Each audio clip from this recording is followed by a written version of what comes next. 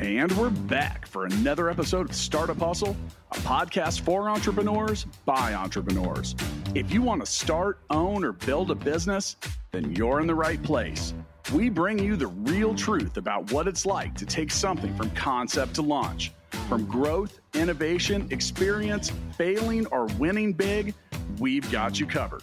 So let's get down to business with another episode of Startup Hustle, brought to you by Fullscale.io.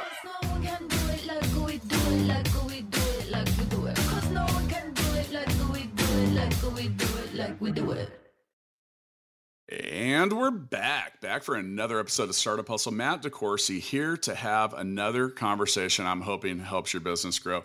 Look, if you listen to the show a lot, you know that I am famously ADHD, and I won't give it back.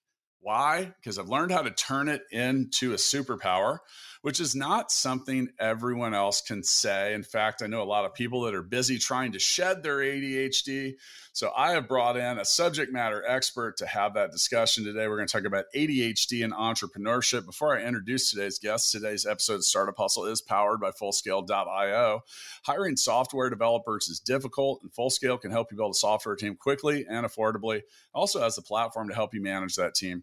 Visit Fullscale.io to learn more. With me today, I've got Aaron Croft, and Aaron is the CEO of Hidden ADHD, which is a professional training and coaching business out of Chicago, Illinois. Without further ado, Aaron, welcome to Startup Hustle.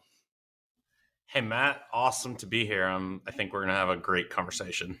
Hopefully we can keep it on track and nice and focused. And yeah, maybe 100%, 100% not going to happen. I'll be the driver behind that part. But so let's just go ahead and start it out. Then why don't you give myself and our listeners a little bit of backstory about what brought you to this career choice in life? Yeah. So for me, the reason that my company is called Hidden ADHD is because I went through the first 33 years of my life having no idea that I had ADHD. And part of the problem was that ADHD is actually just like a really silly diagnosis label because it really covers all manner of situations. And so I had what used to be known as ADD, right? So I didn't have the hyperactive side of things. And a lot of women also don't. And so a lot of people go into adulthood undiagnosed because I did well in school because I was just a naturally good test taker. I had good support structures around me. And then I got into Harvard and, like, wow, my life would be made. I got to Harvard and like the wheels fell off the wagon. Dropped out twice before finally graduating. And then I went into the working world and everything was great. No, I'm just kidding. I failed out of my first 7 jobs and businesses until at 33 years old, I was broke, divorced, and earning minimum wage. And so it was only kind of shortly after that, I got a master's degree in coaching psychology. I got this diagnosis of inattentive ADHD, and like my whole life just turned around. Well, I'm on the opposite of that. So I don't want to say I was diagnosed with ADD as a kid, but when I was immediately as a child, it was clear that I was different and had more energy and an inability to focus on a lot of days than the other kids. Now, I'm 47 years old at this point. So, over 40 years ago, the term ADD wasn't really even used. I was just, quote, disruptive. And, so throughout my time, and it was very challenging for so many of my teachers and especially for my parents, because much like yourself, I tested really well. I was a good test taker. And like you mentioned, I have a good support structure. I grew up around, parents that taught me a lot of stuff. And I was always really good at math, but I never showed my work, and I'm not even sure I knew how, and would always get marked down for that and, stuff like that. Now, as I got a little older and I got into my teens, the ADD thing came up, and I actually started taking medication for it, which still to this day I take, and has changed my overall outlook about all of it. And I too did struggle to manage and figure out how to get that lightning in a bottle. You mentioned being 30. Well, coming out of Harvard, getting into Harvard, and then being at 33, and many of the people you were there at Harvard were doing the opposite of minimum wage by the time they were 33. So it did take me a little bit of time as well to get some shit figured out. And once I did get it figured out, I really do believe that I've managed to get that lightning in a bottle, although I do kind of wrestle with it every day. And, I think as an entrepreneur, I know so many other entrepreneurs that have ADD that, and then also as I've gotten older, that I do have the H too, the hyperactivity, which is now just a lot of energy. And that's why I wouldn't give it back. I mean, I get people my age, they're like, dude, where do you get your energy from? I've just been tired since I was 26. Yeah.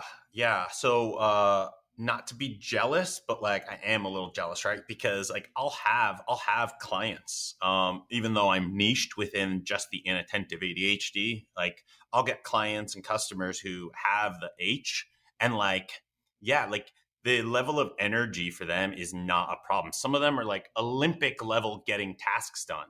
They don't have enough focus at the picking the right tasks and how to like, capture their lightning in a bottle the right way. But and this might not actually apply to a lot of your listeners if they're all like successful entrepreneurs, right? But I would imagine that there's a whole bevy of listeners that fall into the category of a lot of the people that that I am and that I work with, which is this whole other group of people that just they know what they want to do, and it sounds insane, but they just can't get themselves to do it. And that's been me like my entire life. And then, but kind of like you said, one, medication, but, I hit a wall with medication where it could only take me so far. And then it's really that like using different skills to get over that hump. But even still now, I mean, I still only work a limited number of hours every day. So I'm super jealous of like the hyperactivity and wish I had that. Well, I think that you talk about sometimes the crippling ability to not maybe do things the way that you wanted or choosing the wrong stuff. I think with entrepreneurs and ADHD, so many of them have the problem of trying to do everything. And they're literally trying to do everything, which means that at best you're maybe average at one or two of those things. And I think that's been for me with ADHD and entrepreneurship, the thing that I've managed, and some of it's just getting older, and like is trying to do less stuff. And the true realization that no matter how amazing you are, how much energy you have, all you can do is all you can do. And, so for me, it's weird because I just have a tough time scheduling things. Like, I was just talking prior to joining you for this show, I was talking to someone about writing a book. And I've written 3 and they wanted advice on it. And they said, well, I think I'm going to schedule time to like work on it. And I said, if you can do that, that's great. But I never could because I don't know when I'm going to feel inspired. Yeah. Yes, exactly. Like I can schedule it. I can plan it. I just won't effing do the plan. Right. Like it's sort of like yeah. I'll time block.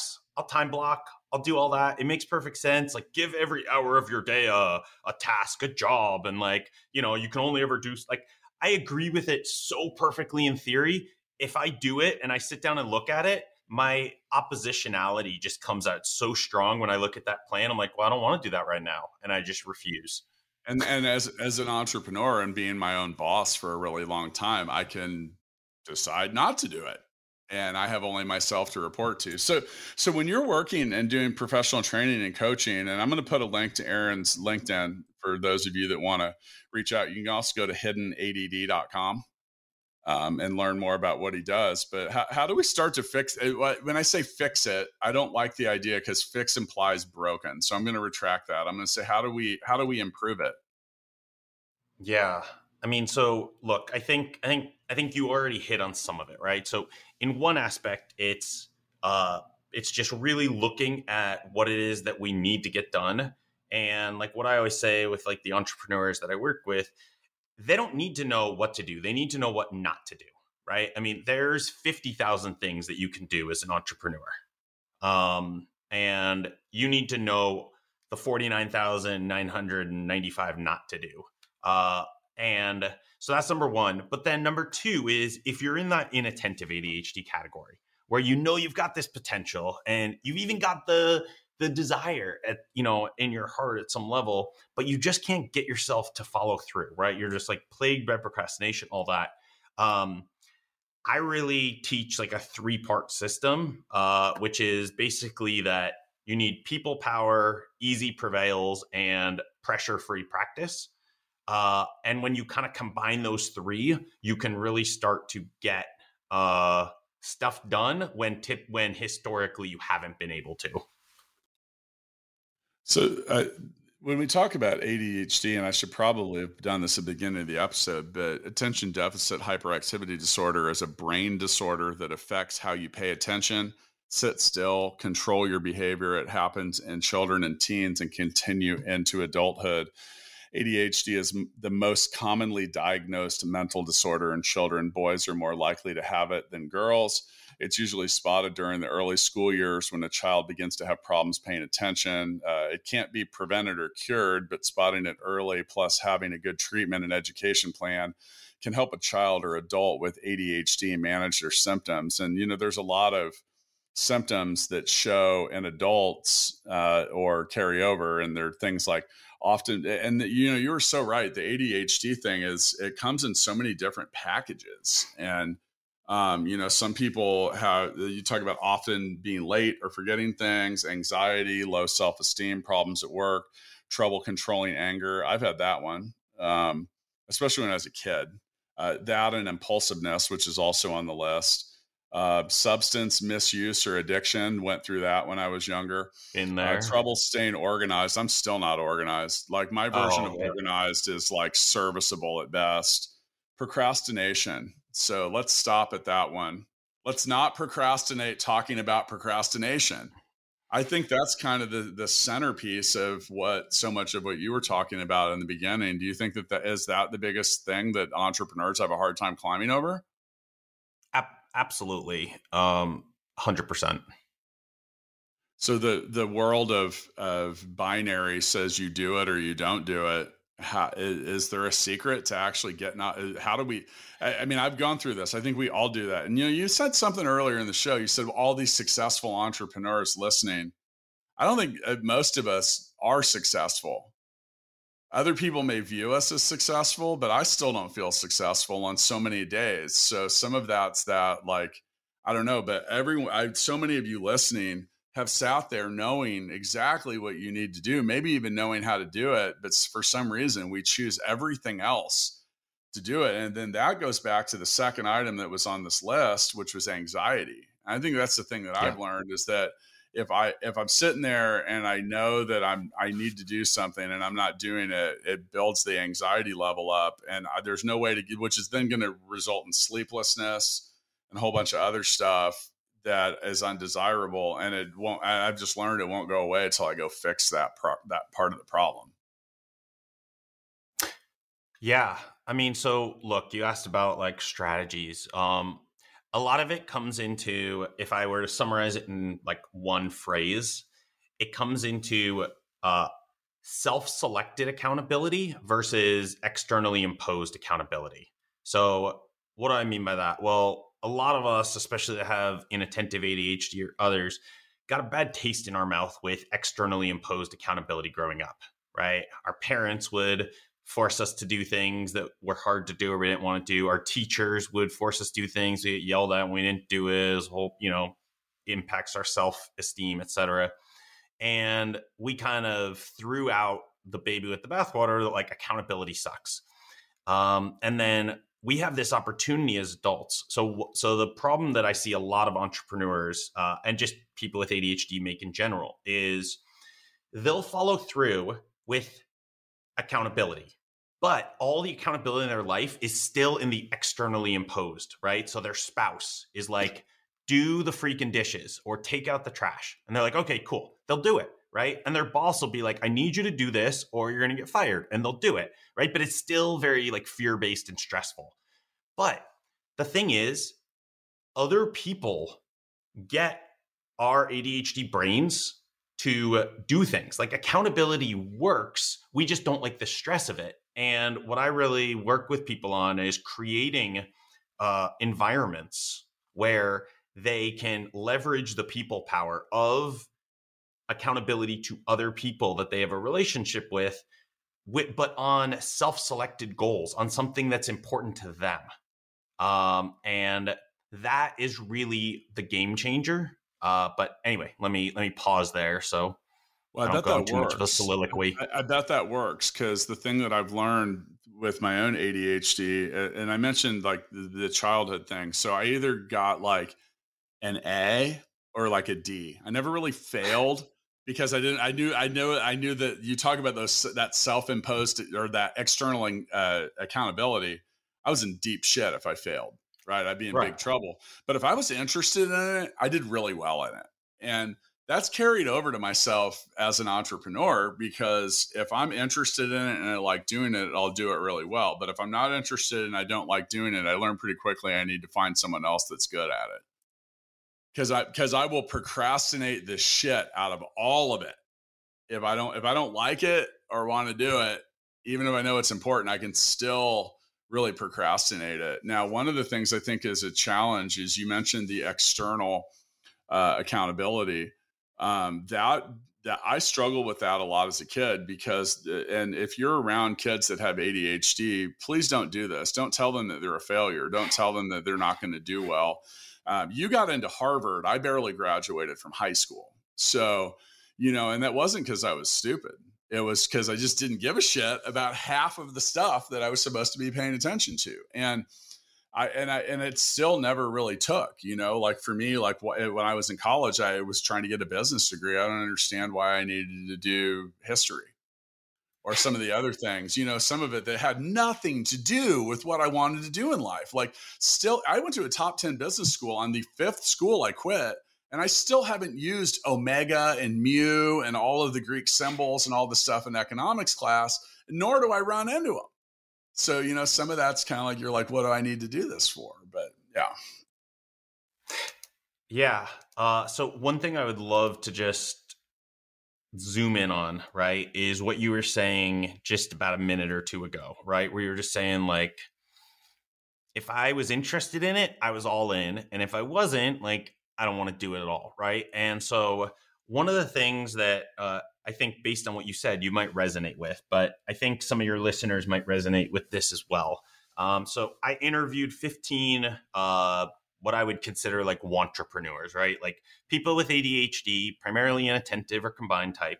So that means inattentive and hyperactive impulsive, who either were in the process of starting a business or a side hustle or wanted to, but it was still kind of just in the like something I think about and talk about, not something that I'm like making any progress on.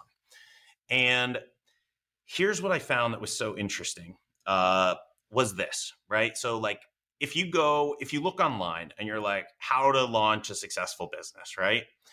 You will get tons of information about the 4 Ps with market fit, right? So you need your product market fit, right? Is what I'm delivering, does it match what the audience wants? You need your promotion market fit.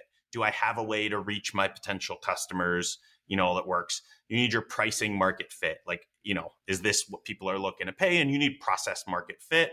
Do I have a reliable process for delivering, the results or the product that I'm doing?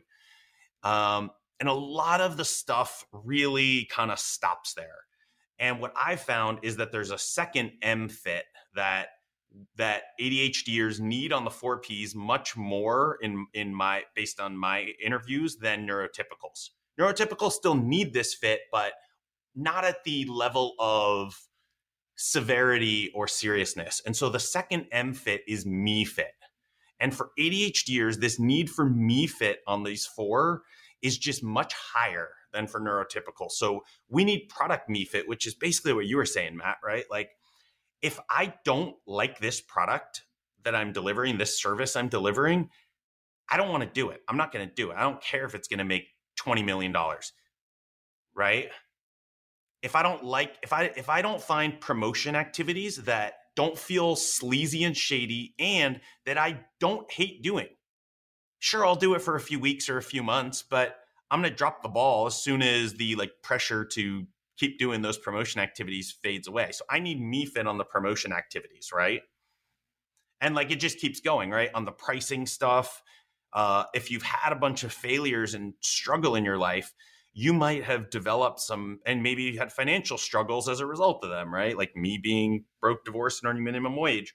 You then end up with difficulty on the me fit on pricing because you've got these like weird limiting beliefs around money that you've built up over time. And so you end up with these challenges around kind of charging what you're worth and what would be worth your time. And then on the process stuff, that's where the procrastination comes in.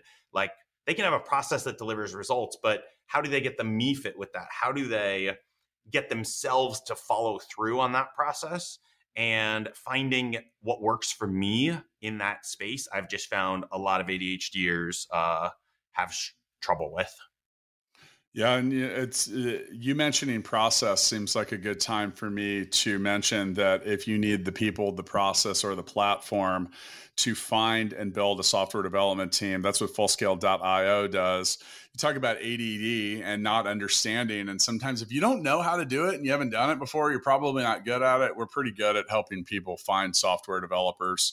You can go to Fullscale.io to learn more. It only takes, it built in true fashion for the ADHD entrepreneur. It takes less than 2 minutes to fill out the form about what you need. And then our platform does the rest of the work and puts you right in front of the people that you want. Now, I think with ADHD, you were just talking about that. And I'm sitting here thinking chicken and egg, because no one needs the repetitive process and the structure more than like an ADHD person.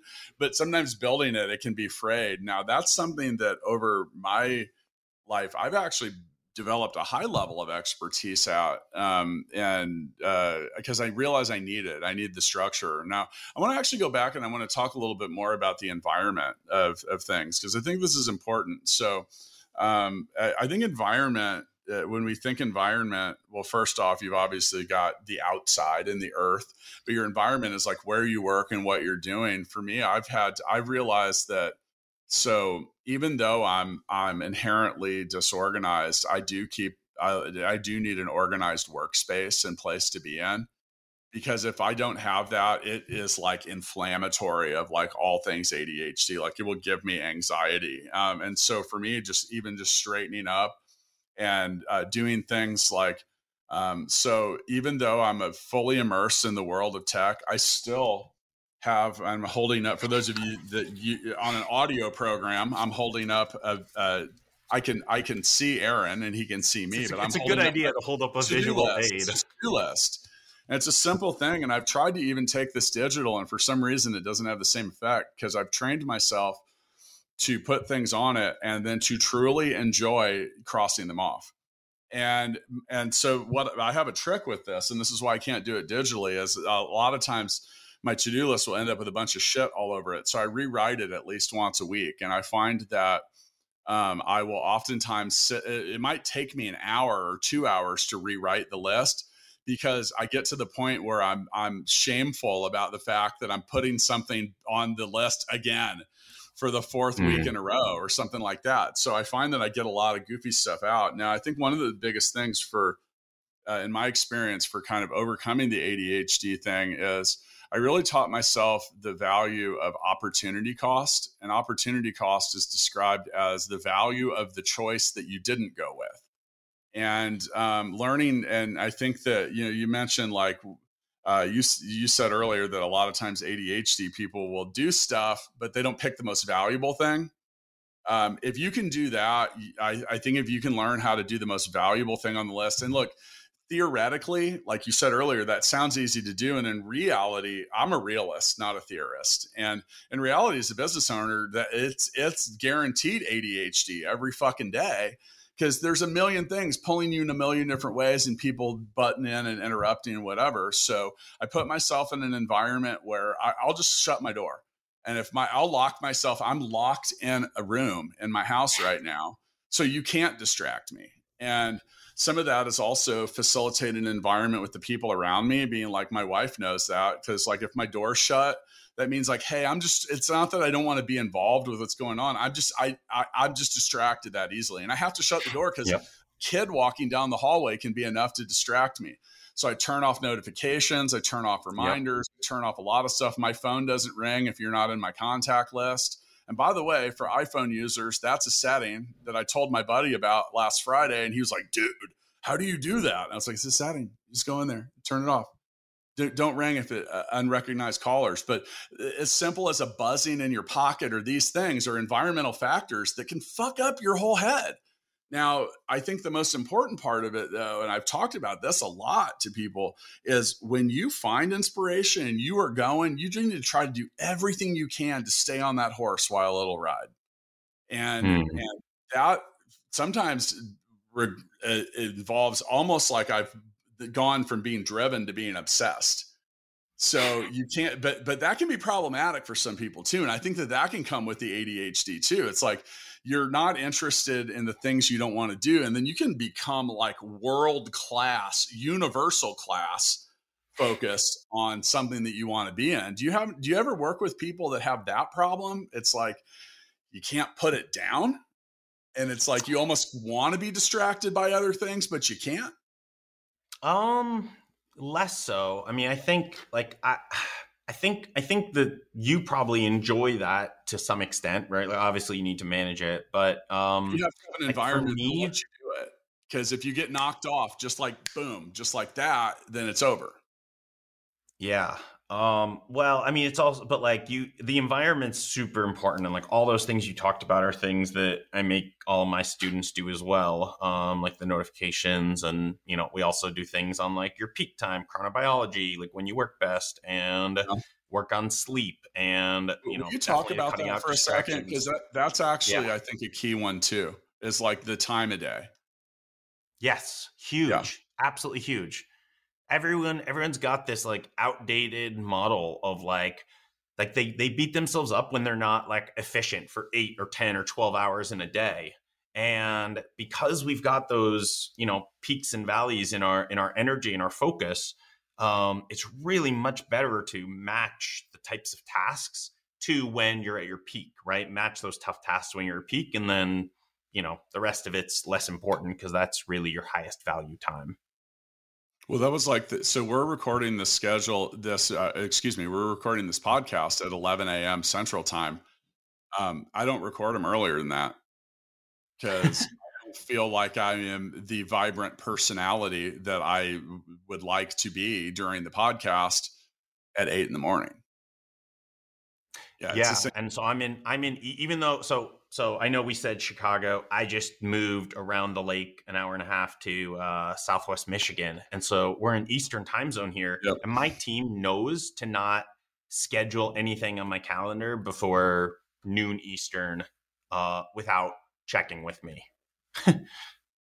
Yeah, well, so they scheduled this based on your availability. Are you morning or evening? It drives my wife crazy because my wife's more of a morning person, and sometimes it's like 4:00 p.m. rolls around, and I'm just like, it's almost like I'm just getting started.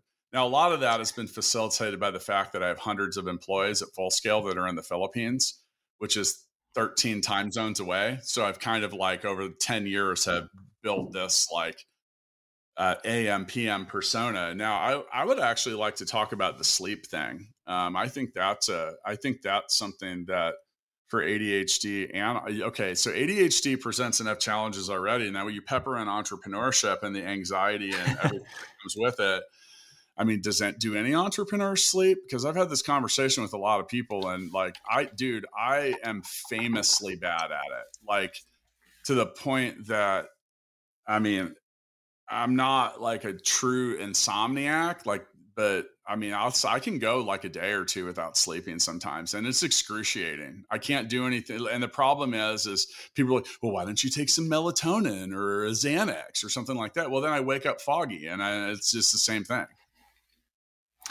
Yeah. I mean, I think, so I know in one of the bio bits that I read of yours, right, that like, you're really good at figuring out like the important stuff, like the high value stuff over the lower value stuff, right? Like that's one of like your productivity strategies. True. Yeah. I mean, so I mean, personally, I couldn't do it. I mean, granted, you've got what, Inc. 5000 now. So, whereas, I'm one person with a couple contractors. So maybe if I was like Matt level, then I might not be getting as much sleep, but I'm much a bigger fan figuring out the stuff only you can do, which by definition, based on all your experience, training, etc., is high value. Like I can't have someone show up and do podcast interviews in my place, right? Because there's no way they can replicate my experience, etc., from my team. But looking at everything else, I'm constantly scanning all the crap that's eating up my time and just being ruthless about like, what can I take off my plate? I definitely do that at this point. I didn't always. I used to try to do everything myself, and I found myself saying this. And if you say this, you're in big trouble. Well, it's just faster for me to do it myself, because then you're going to always end up doing all of it yourself and never letting someone else do it. And you got to like sometimes you have to slow down to speed up. Now, when I'm talking about the sleep thing, I hosted some entrepreneurs last night. We have Full Scale as a suite at the T-Mobile Center here in Kansas City, and we saw Kendrick Lamar last night. And I was nice. Another local entrepreneur, an idea that I'd had from a few years ago, and she's like, "Well, if this work," she was like, "Well, I don't know what to do." I'm like, "Go use it. Go make money. It's like almost the same as what you're doing in your business." She's like, "Well, why don't you want to do it?" I'm like, "I want to do fewer things." She's like, "You're such an ideas guy." And I literally just kind of impulsively was like, "Yeah, I wish I wasn't." That's the thing though, is it starts rattling around in your head, and it's either ideas, but also anxiety. So the anxiety, which is, I don't have an anxiety problem. I know people that have a real anxiety problem, and I don't have that. But it's enough to prevent the sleep. And the problem that I have is I don't always stop myself from not sleeping, because for some reason I feel like that's when I have some of my best ideas. So I'm conflicting. I'm a hypocrite against my own, I'm like, well, I want to sleep, but I don't want to sleep. And I don't know. It's a mess. I think if you have ADD, it's a very noisy head. So noisy. Yeah. Okay, so there's a couple other things here on this list. You have easily frustrated, often bored. I think that's where entrepreneurs get themselves in trouble, on the bored thing. Hey, let's just try something new. I think sitting back and waiting for for the egg to hatch is excruciating for ADHD. You're like, what do you mean we have to wait? People are like, well, let's talk about it in 3 months. In ADD years, that's like 6 years. ADD years is like worse than dog years, man. It takes forever. Mood swings. So I think mood swings is a big one. And I've tried to do a lot to mitigate that in myself around my team, because I think that not everyone wants to see ADD is good in startups in some regards, because you constantly have to do a lot of different things, and then eventually you have to settle down. But mood swings as a leader can be a real challenge. And the other two things.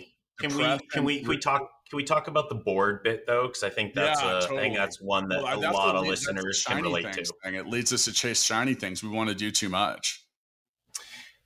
Yes, that. And also, I think it's a challenge that I've seen with clients around niching, like picking a niche somewhere that they can dominate. And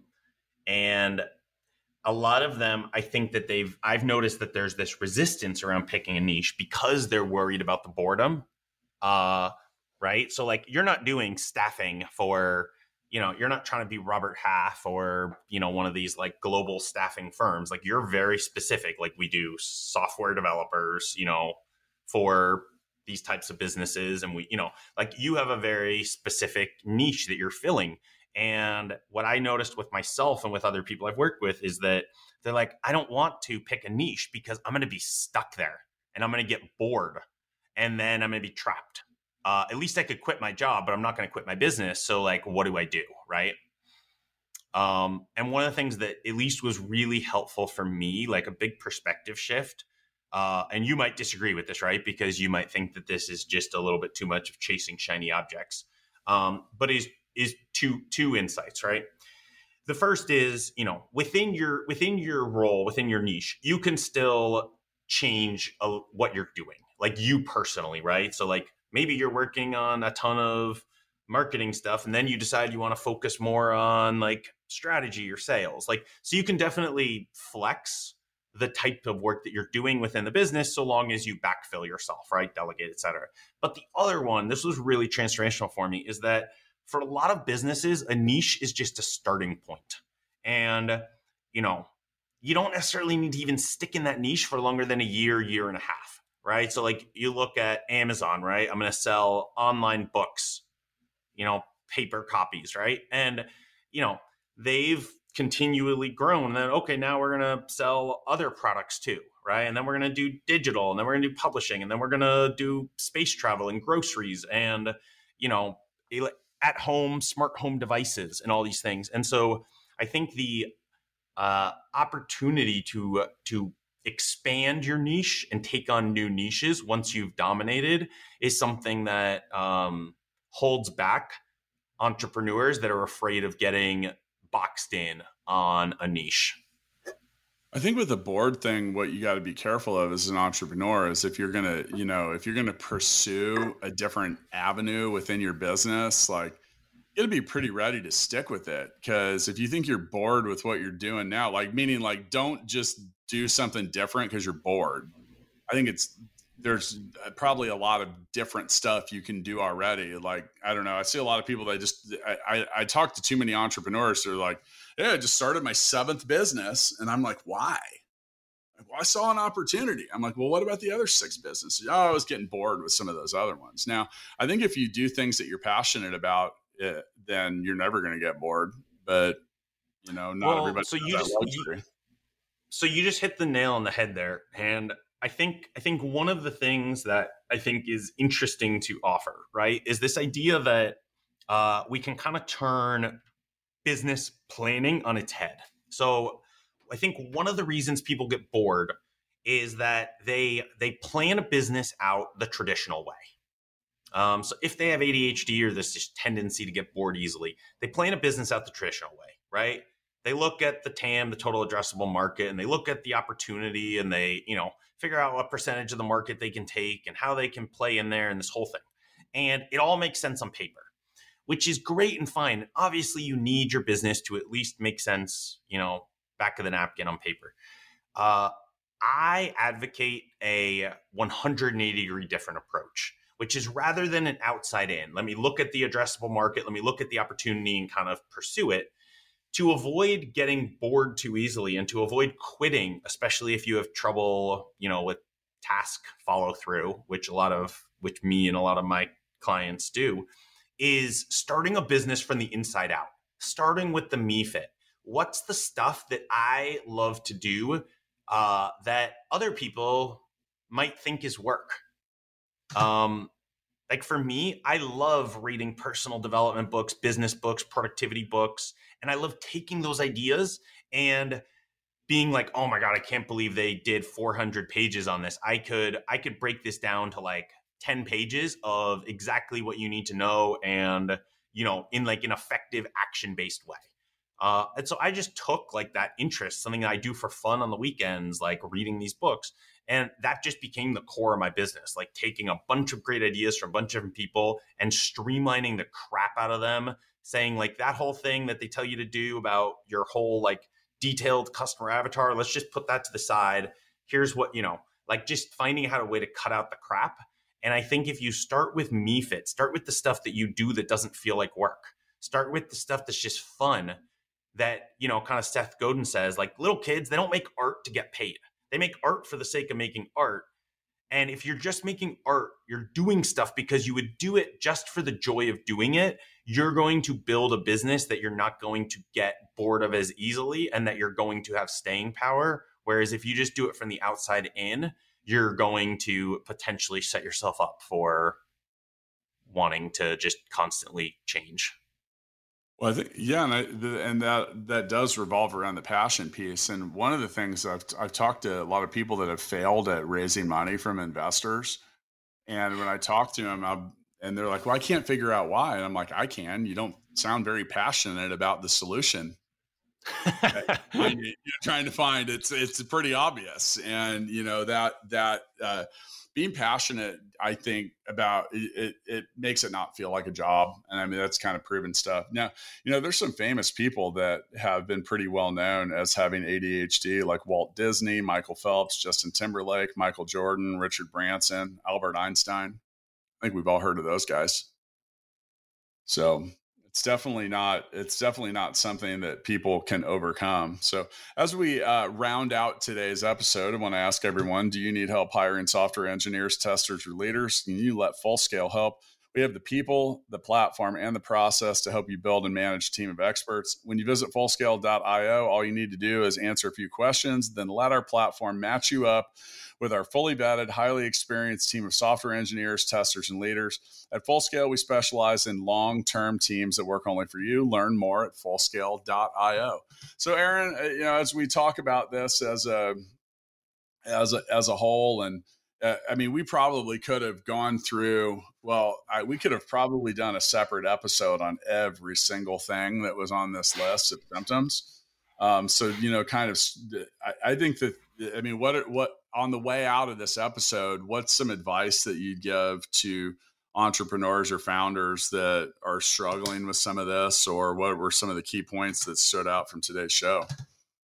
Sure. Yeah. I mean, I think the number one thing is, like, if some of your listeners have the challenge that I have, right, which is that you want to do something, but you just can't get yourself to do it, right? Kind of just that chronic procrastination whole bit.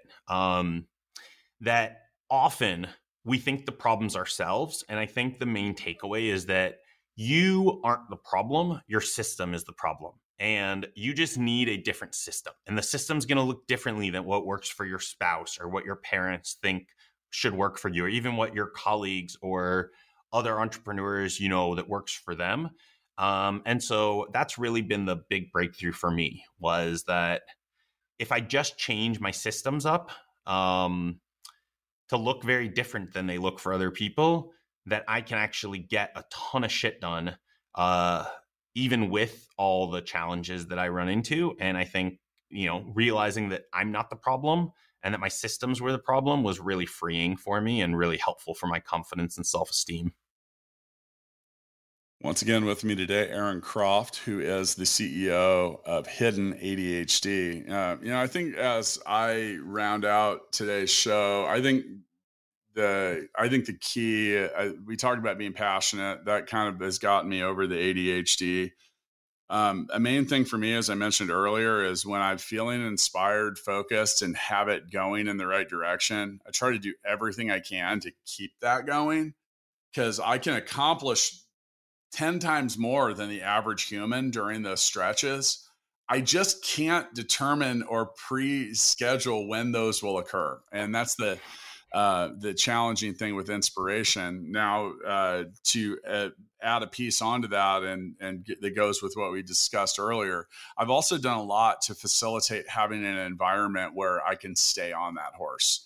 And that's tough for a lot of people to do, especially people that so I have a lot of control over my schedule, my time. I've got a great support structure. I have an amazing wife who, I mean, I can tell her, I'm like, I refer to it as science.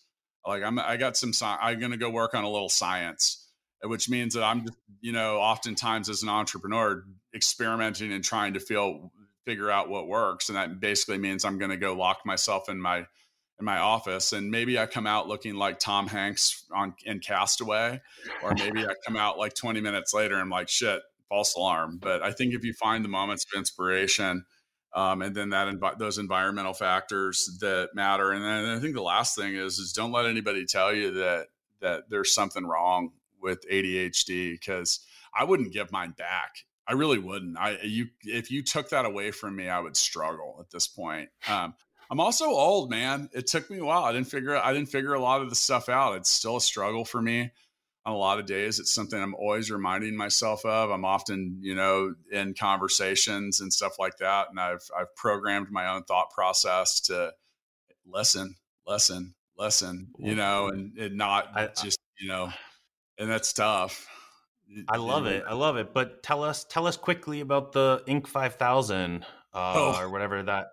Yeah. That How'd you award pull to that my off? team and my company. You talk about like you mentioned earlier doing, hey, do you solve the big problems? I have some big ideas. I got a whole bunch of people that solve the actual problem. And I have very little to do with the Inc. 5000. There's a couple hundred people at Full Scale that have everything to do about it. They're the ones that show up and work directly with and for our clients and help them find solutions. But yeah, that was an honor. That was nice to be on the list. And I honestly am not a big praise and awards guy. But I'm not going to turn that one down either. So, but yeah, that was really just validation for a lot of hard work that the other people had done. That whole concept there is, I mean, really, I'm nothing. I have no success without the people that I work with. Because you mentioned earlier, you're like, hey, I've got a subcontractor or one person, or all you can do is all you can do. I think we kind of said that at the beginning of the show. So I've found a lot of people that are good at doing the stuff that I don't want to do, or the stuff that I suck at. And that's been the key ingredient. And that wasn't fast. I mean, I had to, and you have to be real honest with yourself too. You have to be real, like brutally honest. Like I'll give you like accounting. I can do accounting. Like I can do it just fine. I'm good at the math. I can do all of it, but I don't like doing it. In fact, I hate doing it. And, can I say I'm with? You gotta go find good people. Go ahead. You gotta find good people to do. Well, no. I'm with you, Matt. And let me just say, and this might be a bit silly, but that fact was the thing that got me to quit my Fortune 500 corporate job and be an entrepreneur. Was when I realized that I could design my life and my job to do the shit that I like to do and delegate, hire out, all the rest. I was like, sold. And that's been absolutely the most rewarding part of, I mean, I've only been out of the corporate world like 13 months. And it's everything like that and more. And I think that is an opportunity that entrepreneurs really could connect with and take advantage of more than kind of like you said, the challenge of I'm just going to do everything. Right. Yeah. And back to the chicken and the egg. I mean, that's, not everybody has the ability to just hire 10, 5, or even one person to come in and fix that stuff. And there's a lot of ways you can get around that. And, if you're trying to do a startup, you got to find a co-founder that isn't you. There's a lot of stuff, and we could get into that again and again and again. But yeah, I'm completely unemployable at this point. So I have no choice. I'm like the Vikings used to pull up and get out and burn the boats. That's a very interesting fact about them, because they're like, there is no turning back. So that's kind of like where I'm at as an entrepreneur. And a lot of people are like, oh man, what do you mean you're unemployable? I'd hire you in a heartbeat. Yeah, but I don't want the job. So I mean, that's a lot to do with it too. So Aaron, thanks so much for joining me. If you're interested in reaching out directly to Aaron or getting involved in his coaching and training, I'm going to put a link to his LinkedIn so you can go straight to the source, man. I'll catch up with you down the road. Awesome, Matt. Thanks so much. Startup Hustles brought to you by Fullscale.io, helping you build a software team quickly and affordably. Make sure you reach down and hit that subscribe button, then come find us on Instagram. See you next time.